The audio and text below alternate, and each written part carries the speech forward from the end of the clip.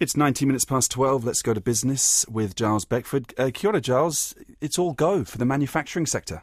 Kia ora to you, Max. Well, perhaps all go may be a little bit optimistic, but certainly the sector is back into expansion after 3 months of shrinking. The BNZ Business New Zealand Performance of Manufacturing Index rose 3 points last month to a seasonally adjusted 50.8. That's still below its long-term average of 53. Anything above 50 is expansion, below 50 is contraction.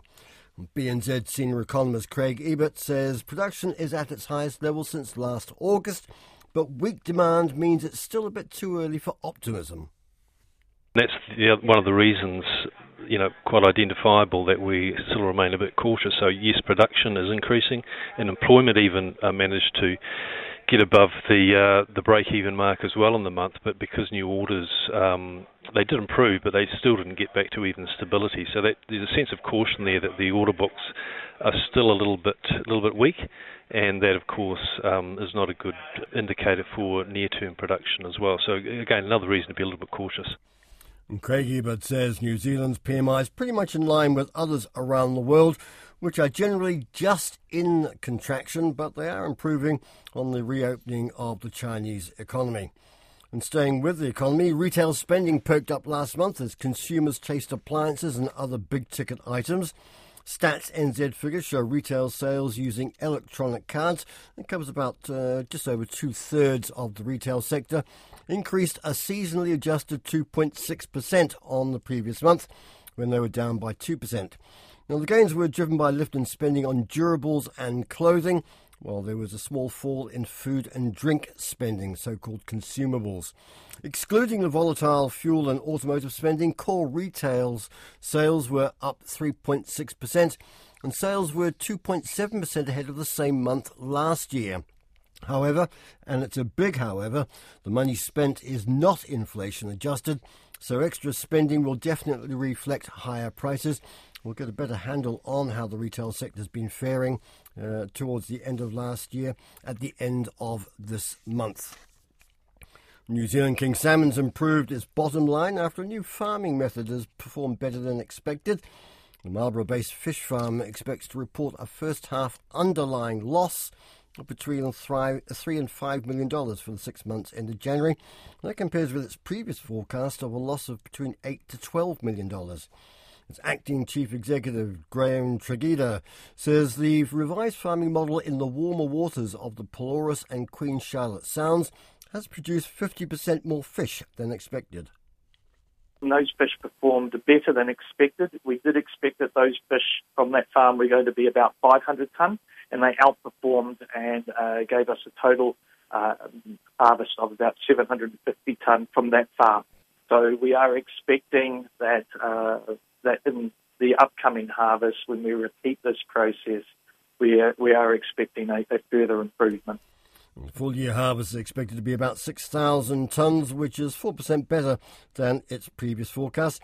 The company has resource consent for fish farming in colder open sea sites in the Sounds, but is currently having to contend with 2 appeals to that consent.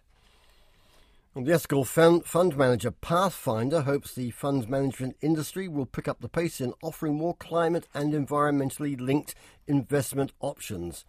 The firm's launched the country's first dedicated green bond fund. It's been kick-started by a big investment from the philanthropist Anna Stuck, and with a minimum investment level for retail investors of just $1,000. It's going to invest in overseas bonds and companies which are involved in green projects, such as clean transportation, water and buildings. Pathfinder's Chief Investment Officer Paul Brownsey says it's a first for the local investment scene, but he expects others in the industry will catch up as investors demand such investing options. We're already seeing that most fund managers in New Zealand are at least talking about becoming more ethical and more sustainable in the way they invest, and I think that's a good thing. I actually am very keen to see our industry do more. It's not just about Pathfinder. We've probably been seen as pushing the boundaries and being a bit of a leader in this space, and that's great, but we're doing that because we think it's the right thing to do, and if we can drag along the rest of the industry with us, then that's fantastic news. the more the merrier. There's space for everybody. So, yes, there's definitely a trend, and I think it's only going to accelerate. Well, Pathfinders are using a London-based specialist, Affirmative Investment Management, to find and assess the green bonds and the projects that they are involved in to avoid any greenwashing, and research on all projects invested in will be available to investors. Let's catch up now on financial markets with Ben Petro of Jarden Securities up in Hawke's Bay. Kia ora to you, Ben. Hello, Giles. End of the week, sunny weather. What's it looking like on the NZX? It's actually bucking the trend from offshore moves. It's currently up 39 points, or 0.32%, at 12,157. Any particular moves? We've got a reasonable move from Precinct Properties today, up 7 cents, or just over 5%, at $1.32. EBOS is up 93 cents at $44.48, and NZ King Salmon is unchanged at 21 cents. What's it looking like in Australia? They've opened lower today, down 0.41%, or 30 points, at 7,459. Significant movers on the day. The resource sector, both BHP and Rio, are up. BHP is currently up 27 cents at $48.37.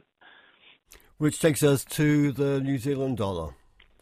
New Zealand dollar against the US is currently at 0.6328. Against the Australian dollar is at 0.9116. Against the euro, 0.5893. And against the yen at 83.18. Takes us to interest rates, oil and gold. Oil today is relatively unchanged, trading at $84.50 a barrel. Gold is currently slightly weaker at $1,861 per ounce, and the US 10-year bond is currently 4 basis points higher at a yield of 3.66. Thank you very much. That's Ben Petro of Jarden Securities. One other item of news this lunch hour. New consortium has been launched to support the country pioneering the commercial use of green hydrogen-powered aircraft. A new consortium has been launched this morning. It's made up of 6 businesses involved in aviation and hydrogen. On the aviation side, Air New Zealand, Airbus and Christchurch Airport. On the hydrogen side, there's New Zealand firm Fabrum, which just raised $35 million earlier this week, Heringa, and Australia's Fortescue Future Industries. It's getting a pretty crowded scene in the hydrogen aviation space. Air New Zealand has its own zero-emissions flight project alongside Airbus and ATR, the plane maker, while Christchurch Airports recently partnered with Hamburg Airport for green hydrogen in aviation. We'll keep abreast of those developments with great interest. For now, that's the news and the numbers in business. Back around 5:30 to update it all for you in Checkpoint. Back to you now, Max. Kia ora.